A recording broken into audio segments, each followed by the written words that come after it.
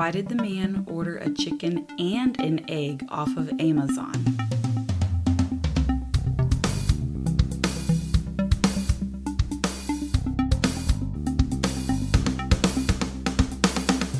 To see which one came first.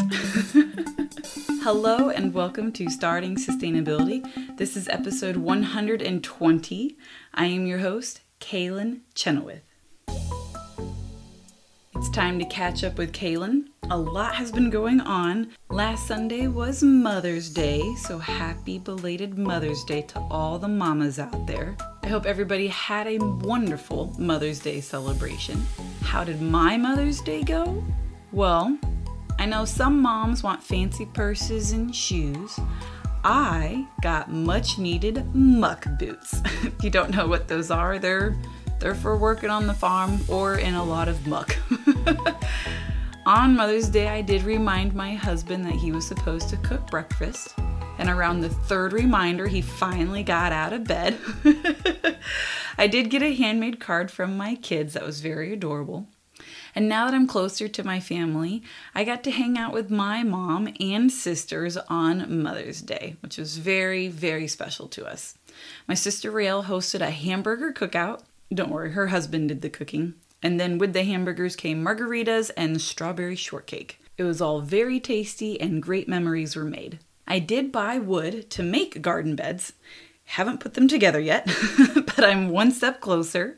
I almost bought bagged dirt at the store until I did the math, and it was going to be $200 worth of dirt, all in plastic bags, and I just did not want to do that. So I called around and found that the place that I took my compost all last summer, it's called Green Cycle, they are actually a mulch, rock, sand, dirt kind of place where you can buy it by the cubic yard. They also do composting on the side, so their dirt was literally half the price of that at the big box hardware stores. And there's no insane amount of plastic bags wrapping the dirt either. So a double win on my end. And that's on my list of things to do this weekend. So I'll run down there and do that. The part that stinks is that it's like 45 minutes away. So it's quite a drive to get there, but I think it's worth it. Once I get the dirt, I can then go shopping for some vegetable plants. Yay! Since I attempted gardening last year, I have joined Facebook groups for gardening, read some books on gardening, lots of Pinterest and YouTube videos on gardening, and I was super excited to do my own garden this year. But because we moved during prime springtime, I was unable to start plants on my own from seeds, so now I'm going to have to buy the plants, but it's definitely on my bucket list of things to do for next year is to grow more plants from seeds. I take that back. I did do that last year, but I grew like 4 loofah plants, some garlic, and onions, and that was really all that I grew from scratch last year.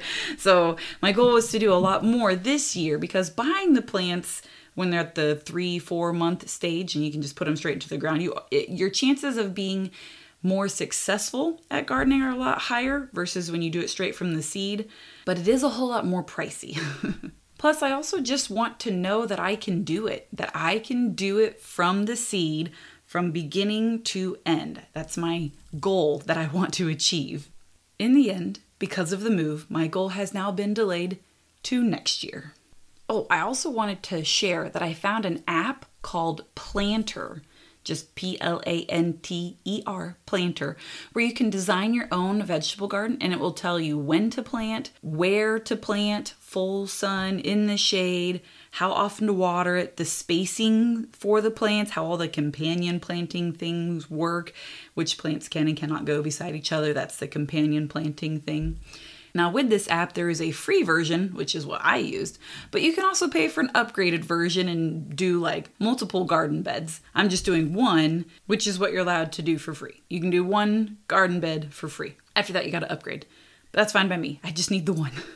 Oh yes, and another update. Our super expensive brand new lawnmower that we got, I want this to go on record that my husband mowed with the 0-turn mower and stated, "Mowing is no longer a chore. It just got really fun."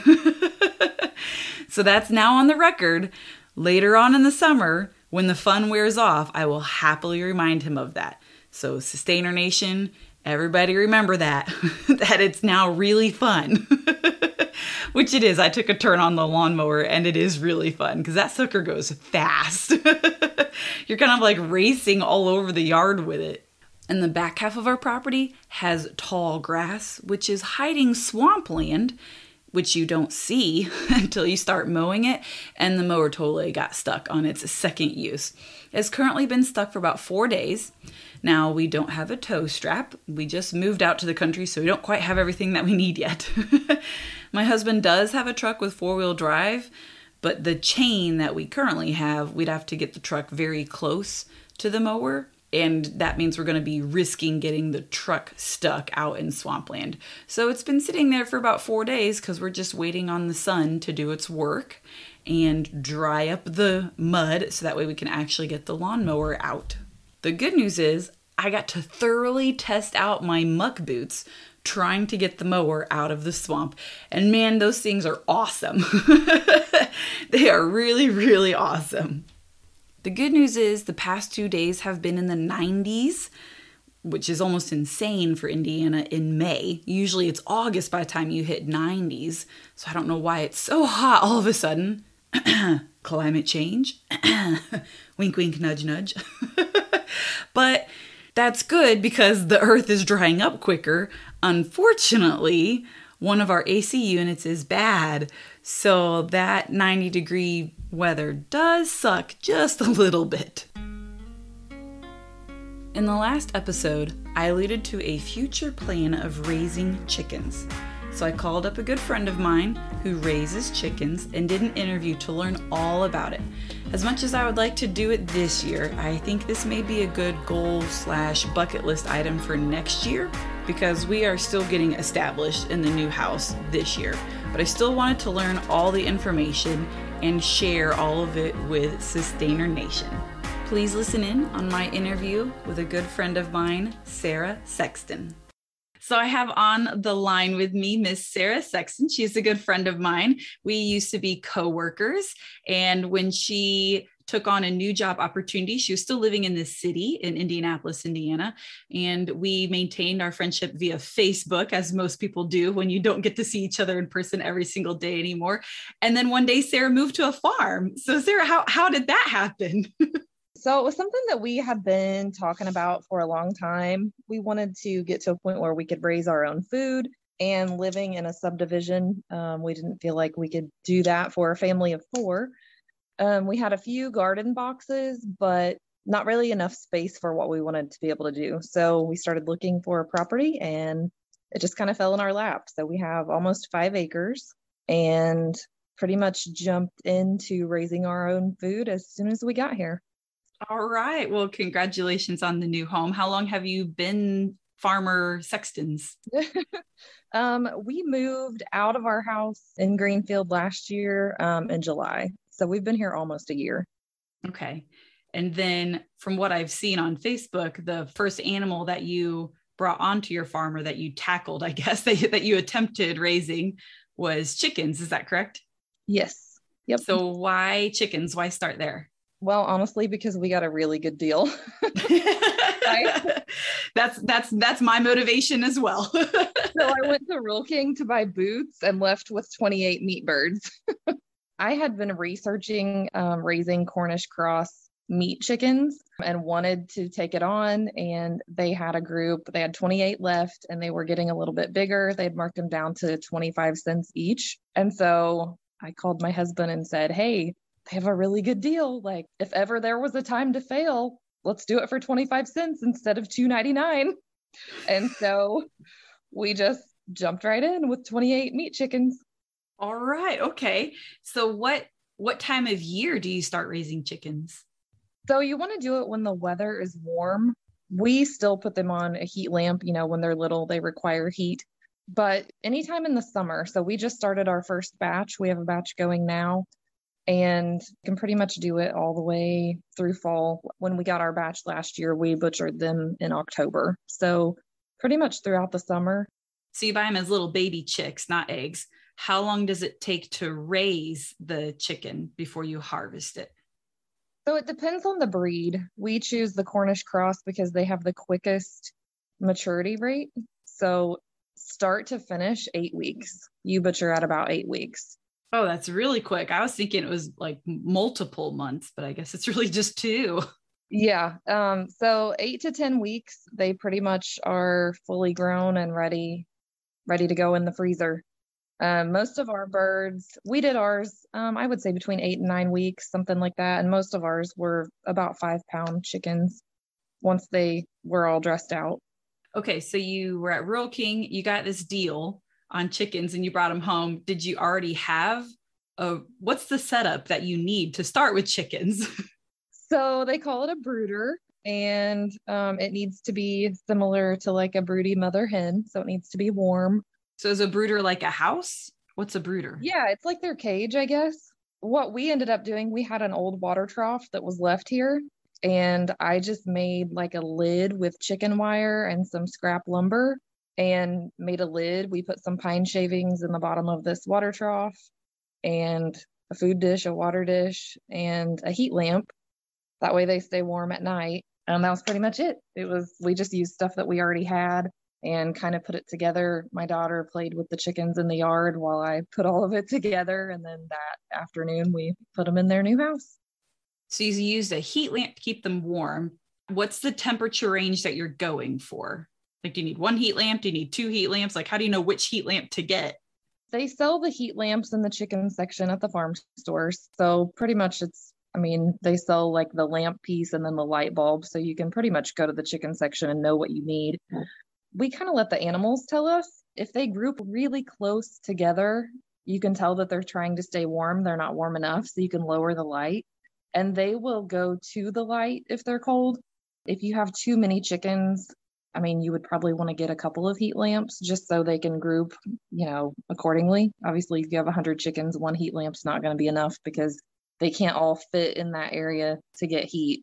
But we kind of could tell if we needed to raise or lower the heat just by watching the behavior of the chickens. You can tell when they're warm, they lay down, they look comfortable. And then when they're cold, they're all like shivered together in a pile. So we pretty much kind of let the animals tell us what they needed. As far as like a specific degree, I don't know what that degree would be that you're looking for, but we just kind of watched our chickens and provided heat when they needed it. And then obviously in the really hot part of the day, making sure that they have water and good ventilation so they're not too hot. So basically the first couple of weeks is just a temperature battle, making sure that everybody stays comfortable. That's kind of ends your part in the brooder area. And then we moved ours out. We wanted them to be on pasture and have some free ranging going on. And so we moved them out to what they call a chicken tractor, which is basically where it's a cage with no bottom. So they're always on pasture, but they're contained and safe from predators. How big is this cage for them to all fit and run around in? The ones we have now, we have a lot of birds going now. So it's bigger. I think Miles built them 10 by 12. So 10 feet by 12 feet. It's like a giant rectangle out in our yard, and it has chicken wire all around it. And then he has some sheet metal for roofing so that they're protected from rain if they want to go to this. It's half roofed and half just chicken wire, so they can get sunlight, they can be out in the open, or they can crowd underneath and be underneath a roof. Okay, so either when they're a few weeks old or the weather's warm enough, that's when you can transfer them outside. Usually once they're getting feathers, you know that they're ready to kind of go out on their own, and you can take them off of the heat lamp. Okay. So when they're in the heat lamp, are they in your house? Are they in the barn, or where do you have them when they're at the little baby chick stage in the brooder? We've done both. I started the batch that we have out in our yard now. I started on our sun porch because it stays pretty warm out there. It has a lot of windows. So sunny days, it stayed really warm. And we got these earlier. We ordered them from a hatchery. That's kind of another interesting thing. I had 200 chickens shipped to me via the U.S. Postal Service. So like live chickens in a box? Yeah. Yes. Like they had little holes in the box? Yeah. This side up, live animals? Yep. The post office called and said, "Hello, we've received your 200 chickens. You can come pick them up today." And I'm like, okay. So yeah, I had 200 chickens. We actually shared a batch with our neighbor. So we ordered 200 at a time, and they send 200 little teeny tiny chickens. It was in 2 boxes, and the boxes were quartered. So you had like 25 chickens per quarter. And They're usually about a day old when you get them. So the hatchery sends them basically as soon as they hatch. So you get really tiny, tiny little babies. So I did start this batch on my sun porch. The ones that we got last August, our first chickens we did out in the barn, pretty much wherever you want. So the ones you did last year, those are the ones that you got at the farm store, Rural King. And so they were a little bit older already. Yes. Okay. So these new ones that you're doing right now are from the hatchery. Yes. What is the name of the hatchery? Is it like an online, you just go online and order your chickens, or how does that work? It's kind of old school. I actually called them and placed the order, and then they just mailed them, and I mailed them a check. So it's called Eagle's Nest Hatchery. And there are multiple, there are several different ones. But this one is from Osceola, Ohio. And I called on a Wednesday. I picked up my chicks at the post office on Friday. So it was like a 2-day ship. Oh, so if you place an order, you got to be ready to receive them. Yes. And we were not. And that's why we had heard from friends that they were 3 weeks like booked out, like that we wouldn't be able to get them for 3 weeks. And when we called, she said, yeah, I can have them there on Friday. And I was like, oh, okay, we'll be ready. So I quick threw together a brooder with some plywood because I knew it was too cold to put them outside. And so I threw some plywood together on the sun porch and some heat lamps and made a little makeshift brooder until the temperature got better. Okay. So both sets of chickens from last year and this year, they're in the brooder, then they go to the chicken tractor. Yes. So I know there's like chicken coops and roosts and stuff. Do you need any of that stuff? Or like I guess you got meat eggs. You got meat birds. Maybe that's the difference since these are not egg birds. I'll let you answer the question. I'm just taking random guesses here. After we did our first batch of meat chickens, we did go ahead and buy laying hens. We knew that we wanted to have chickens that laid eggs. Meat birds are bred specifically for meat, and they really don't have any other purpose. You're not really going to buy a Cornish cross meat chicken and expect it to lay eggs. They usually don't live long enough because they don't have good genetics. Their genetics are specifically to get really quickly big. Like that's all they do is they just grow really fast. And so we did go on to get some laying hens, and we did build a coop in our barn. And pretty much it's the same thing. I mean, once they're fully feathered, they can go into the coop. So you would still start them in a brooder, just like the meat birds. Once they're fully feathered, and the temperatures are decent outside, you can put them into the coop. And for that, we just basically put chicken wire up to keep them protected, and feeders and waterers. And then Miles built some nesting boxes so that they had a place to lay eggs when they were ready. So you built your chicken coop inside the barn. I, for example, don't have a barn. And I know a lot of people, especially during the pandemic, started doing like backyard chickens. Yep. What is needed to make a chicken coop if you're going to do a backyard chicken, or if you don't have a barn? Yeah, I mean, depending on how many chickens you want, they need shelter, obviously. So any little type of shed or even like a large dog house, if you only had a couple chickens, they spend most of their time outside during the day, and they really just need a place to go in and stay warm and dry and protected at night, especially from predators. That's a big thing with chickens. Raccoons, possums, minks, weasels, those are kind of the main coyotes. Those are kind of the main chicken predators. So you want to be sure that they are protected and have somewhere really secure to go at night. And then a lot of people will build a run because you also have to worry about hawks during the day, or owls, things like that can kind of swoop in and take chickens. So some people build a run that's just kind of a frame with chicken wire, and that way the chickens can be outside in the grass, but protected. So the run has like a ceiling on it to stop. So it's got like just chicken wire all the way around. Okay. So chicken wire walls, chicken wire roof. It's just, so they're out, they're getting sunlight, they're eating bugs, things like that, but they're protected. Okay. And then a little bit of a shelter, and that's pretty much it. I think that's why a lot of people went to that, is because they're fairly easy, low maintenance animals.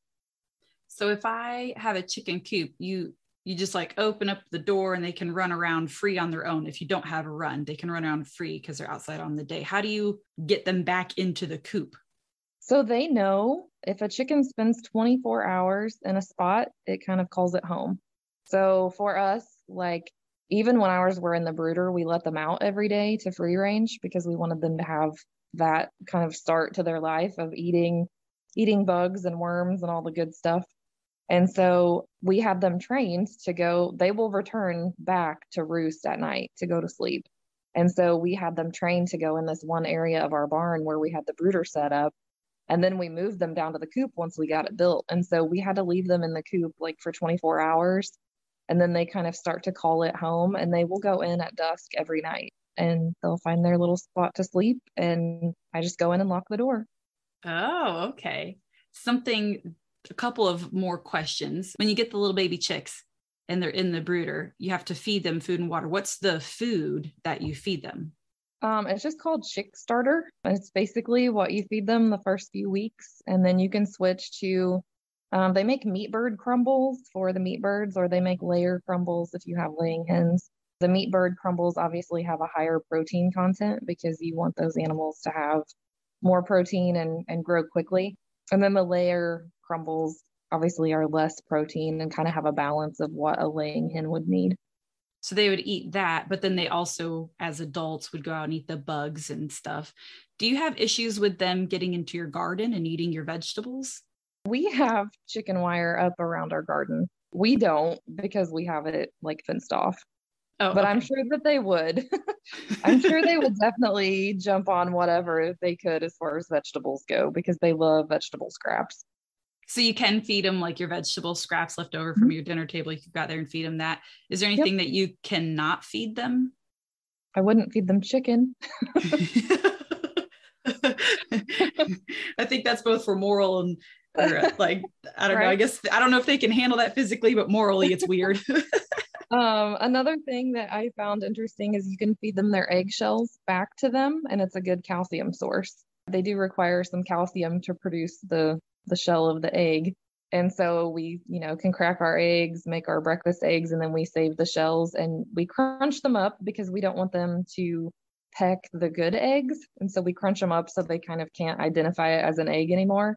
And they go crazy over eating their own eggshells. Do you just mix it in with their food or you just throw it straight on the ground and they go for it? We just throw it straight on the ground and they just go crazy over it. Oh, okay. All right.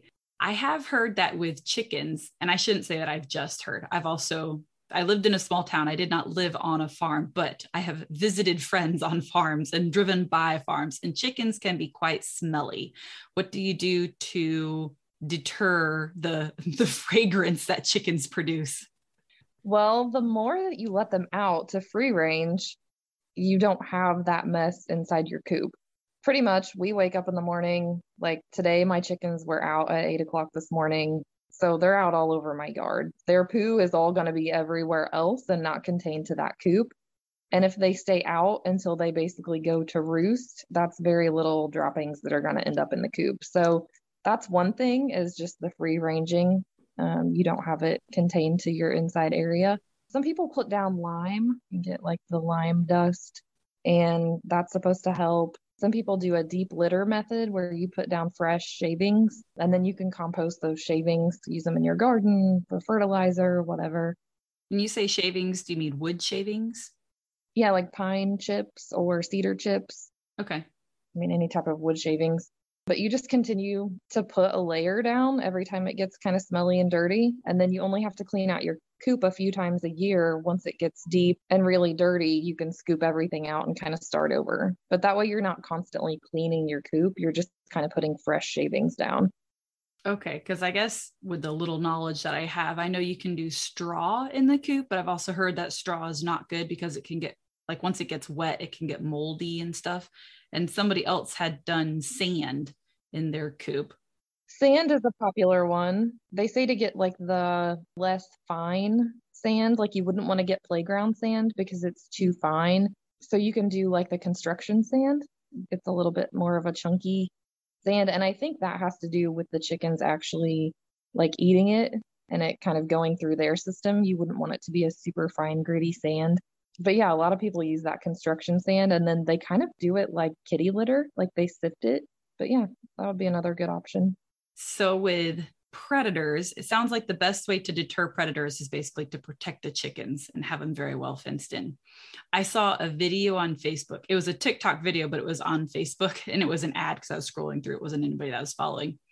And this girl goes in and she's trying to get at the chicken, trying to lift the chicken up to get the eggs. And she's like, "What are you laying on?" And she moves the chicken off to the side, and you can see this black stripe, and she grabs it, and it's a snake that had wiggled its way into the nest.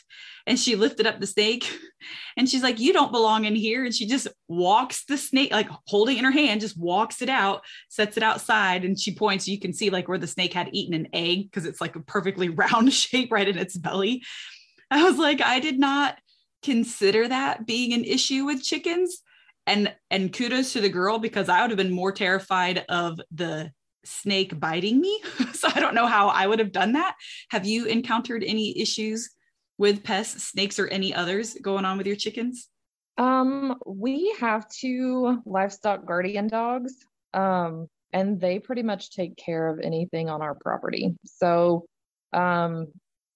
we had an issue when we did our first batch last year. We left the meat birds out free ranging, and my husband came home and there was one dead in the yard.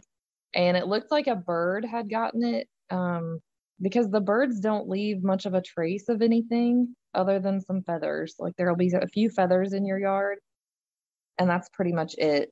So we don't really know what happened to that chicken, but we did lose one out of that first batch. And then we had a chicken get attacked, and a mink or a weasel like will start at their head or their neck. And so we had a chicken that had an injury on the comb up on top of her head, and we tried to nurse her back to health. She ended up not making it.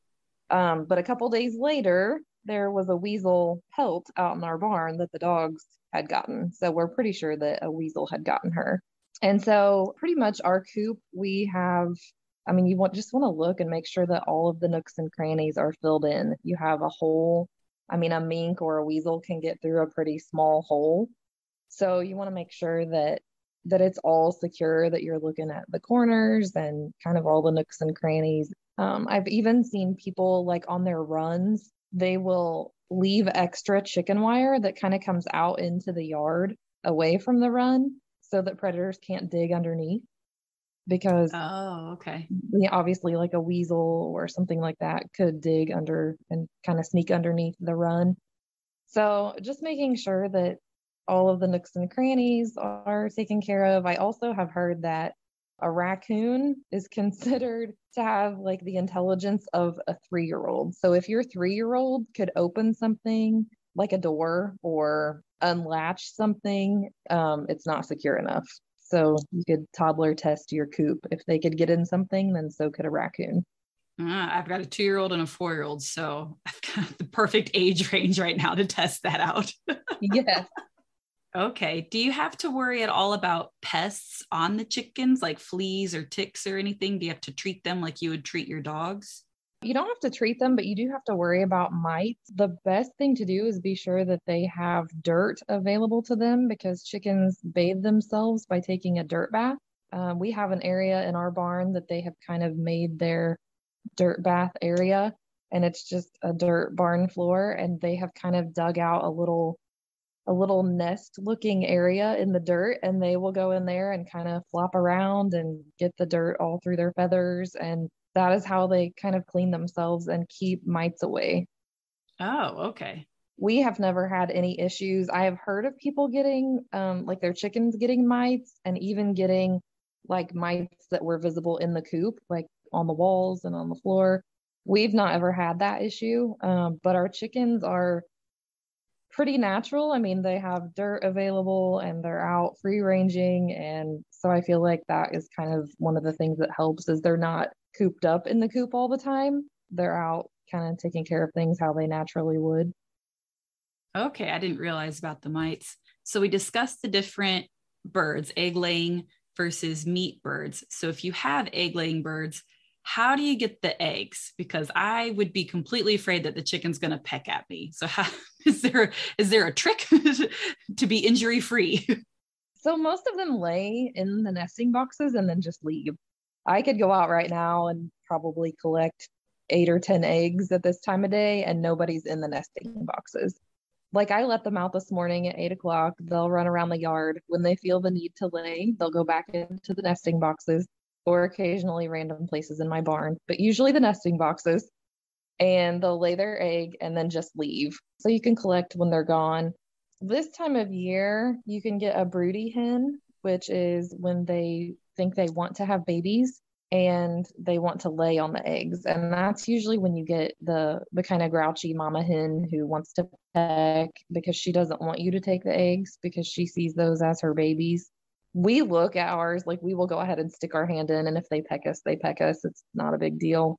But we want ours to have babies. So if we see them laying, we try to leave it. Most of ours will lay on the eggs a couple hours and then get up and go back outside. So we've not had anyone have babies yet, but we're hoping maybe this summer. But usually they kind of sense the temperature. So usually this time of year is when you have the grouchy hen that's sitting on a nest. So it's not going to be every single hen wants that. It's just every once in a while you'll have a hen that wants to continue sitting there. Yeah. And I've heard people say different breeds are more broody than others. And some people don't want, if you build, like you were talking about, building a small area, you build an area big enough for 4 or 5 chickens, you don't want them to have babies because you don't really have the space for them. Or maybe you only want a handful of eggs a day. You're just trying to do the minimal. We'll have a few chickens, have a few eggs. You obviously don't want all of those chickens constantly reproducing. And so people will kind of try to snap the chicken out of being in that broody state where they think they want to sit on the nest because they kind of commit themselves to that nest and stay on it. I've heard that sometimes they only leave the nest for 15 minutes a day to go get food and water, and then they're back sitting on it. So they will deprive themselves of nutrients just to raise these babies. And so if you don't want the babies, you have to collect your eggs every day or try to pull your hen off the nest and like discourage her just sitting like that. Another question that I have for you is when it comes to roosters, are you only allowed to have one? Because if you have more than one, then they fight. Or do you even have to have a rooster? Because I hear that they go cock-a-doodle-doo at ungodly hours of the day. So what is your advice on roosters? Well, you do not have to have a rooster. Someone once asked me, do you have to have a rooster in order to get eggs? The answer is no. The hens will lay eggs without a rooster. Having the rooster that we have, we've learned so much about how the roosters take care of their flock.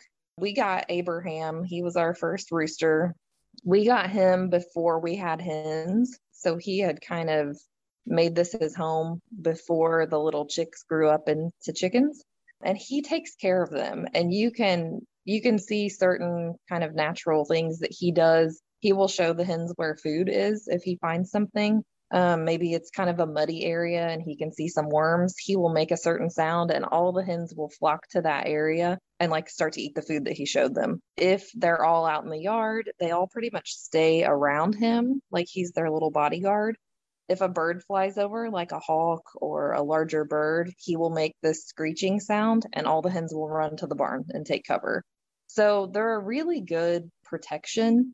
We haven't had it. We haven't seen this happen, but I've heard that they will even fight to their own death to protect their hens. If a hawk was to come into your yard, your rooster will go and fight just to protect his flock. So they're kind of gentlemen. I would recommend getting a rooster. We love ours. We can see the benefits that he has, like for the ladies. And also we want baby chickens. So if you want your eggs to hatch, you have to have a rooster. We also have 3. We have 2 that were raised at the same time from the same batch of chicks that we got, and they tend to get along with each other. But Abraham has claimed all the ladies, and so he does not allow them to interact or socialize with the rest. So the 2 roosters that we have, they stay in a different part of the barn. We don't keep them in the coop. They actually roost up on our pig pen. And then the rest of our chickens with Abraham all go into the coop every night. So everybody just kind of learned their place, but we don't really have any trouble with them fighting. Okay, well, that's good to know. So you can get the roosters when you order your baby chicks. You could get roosters within those chicks and not even realize it. Yes. They call that a straight run. And that means you never know what you're going to get. It could be 50-50, like you could have half roosters, half hens. If you buy pullets, they're supposed to be hens. Okay. So that's kind of the difference. Like if they're labeled, if you go to, Tractor Supply and it says like Barred Rock pullets, those are supposed to be females. If it says Barred Rock straight run, it means what you get is what you get.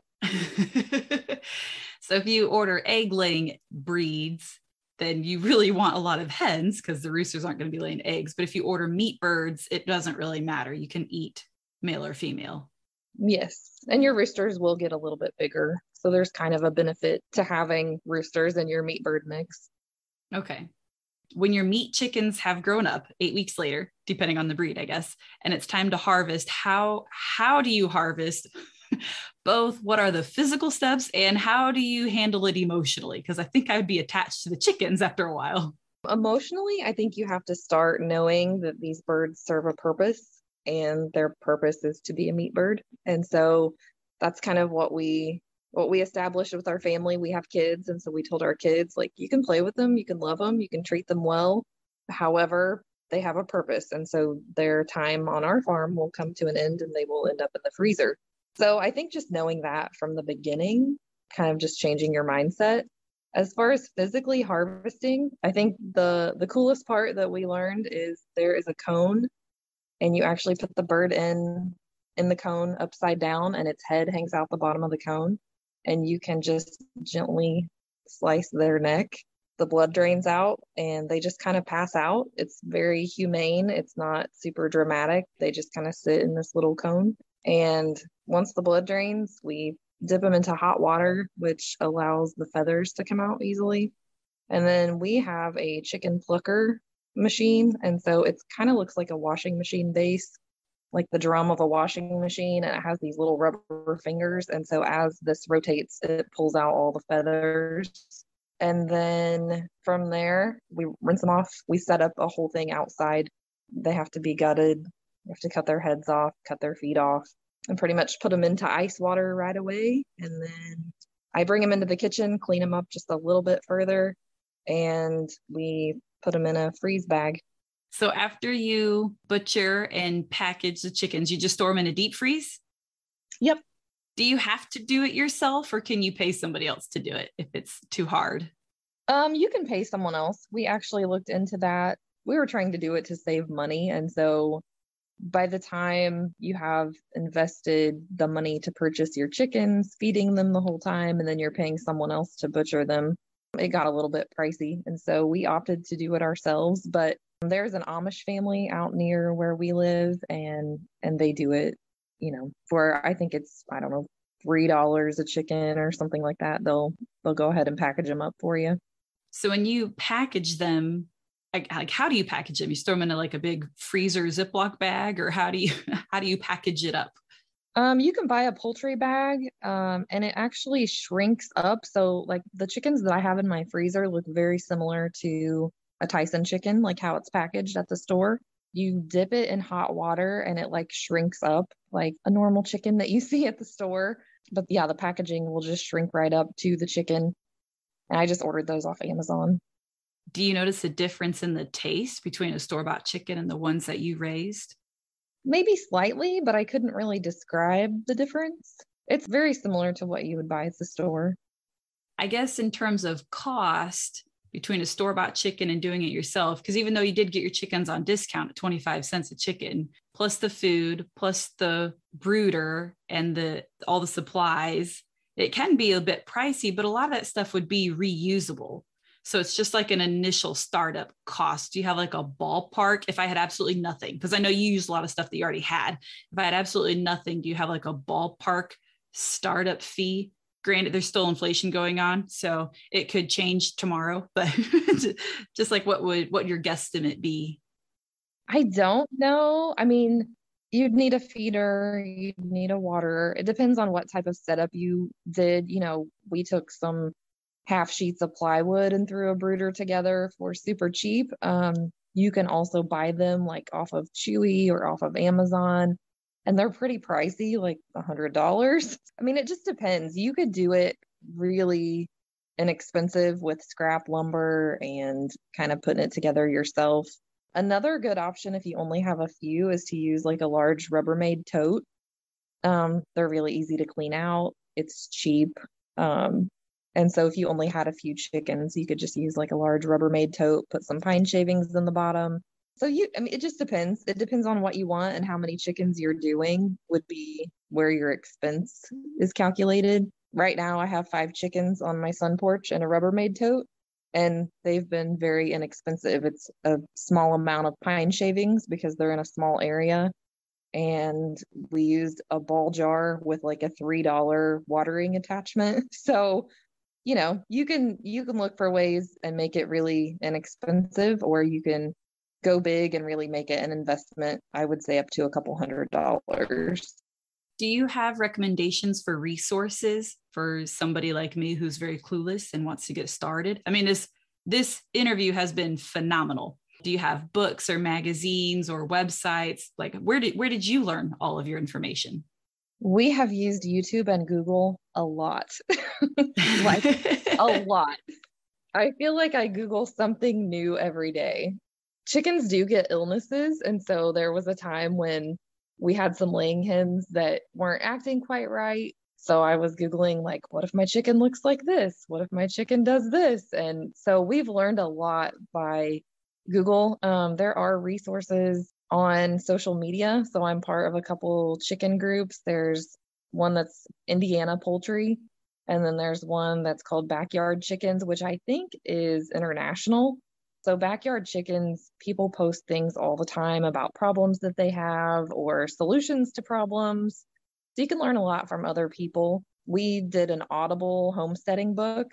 Every night when we went to bed, we would listen to a chapter of an Audible book. But really, we've watched a lot of YouTube videos, just seeing how different people butcher. Some people don't use the cone method like we do. They tie their feet to a clothesline or a tree branch. And so, people do things differently. So I think it's kind of neat to look it up and just watch a few videos and see what other people are doing.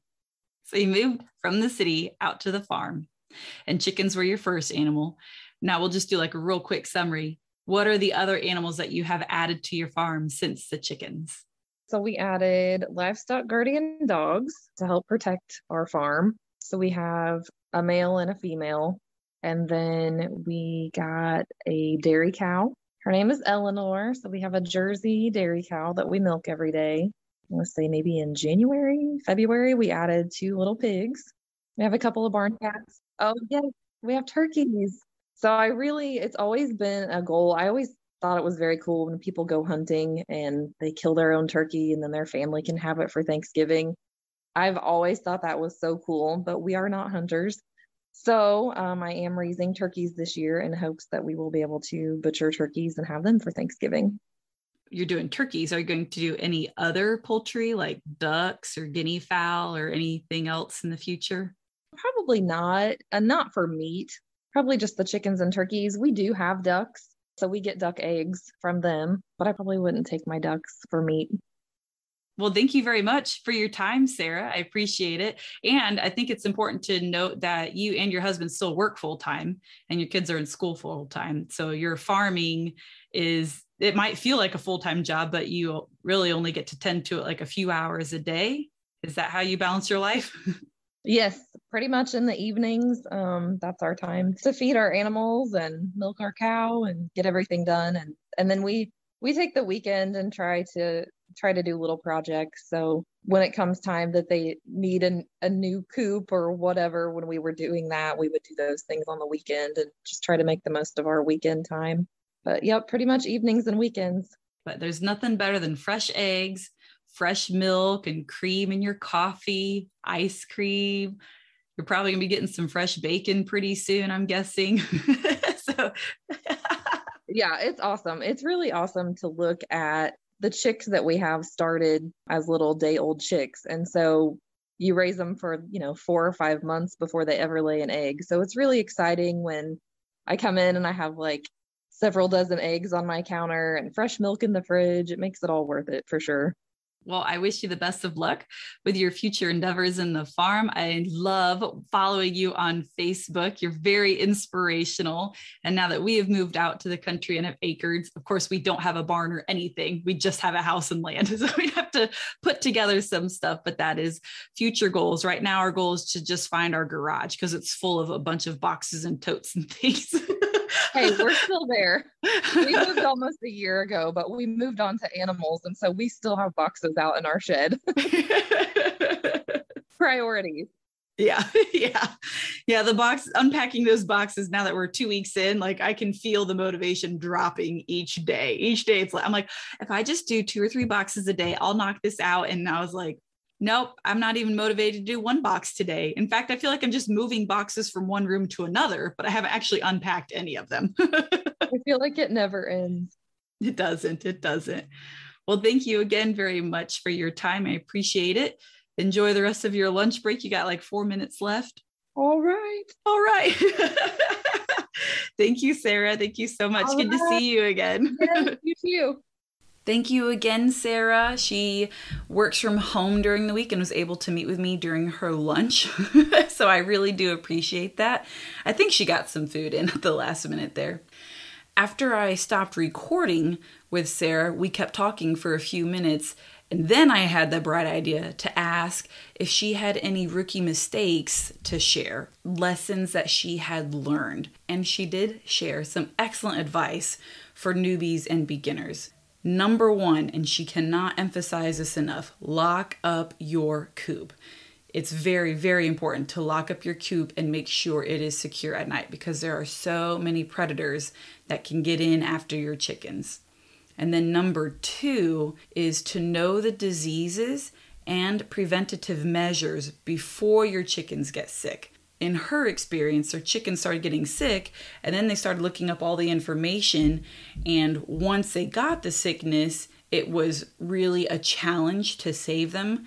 But the preventative measures were actually very, very simple, as little as putting antibiotics in their water. That's all they had to do.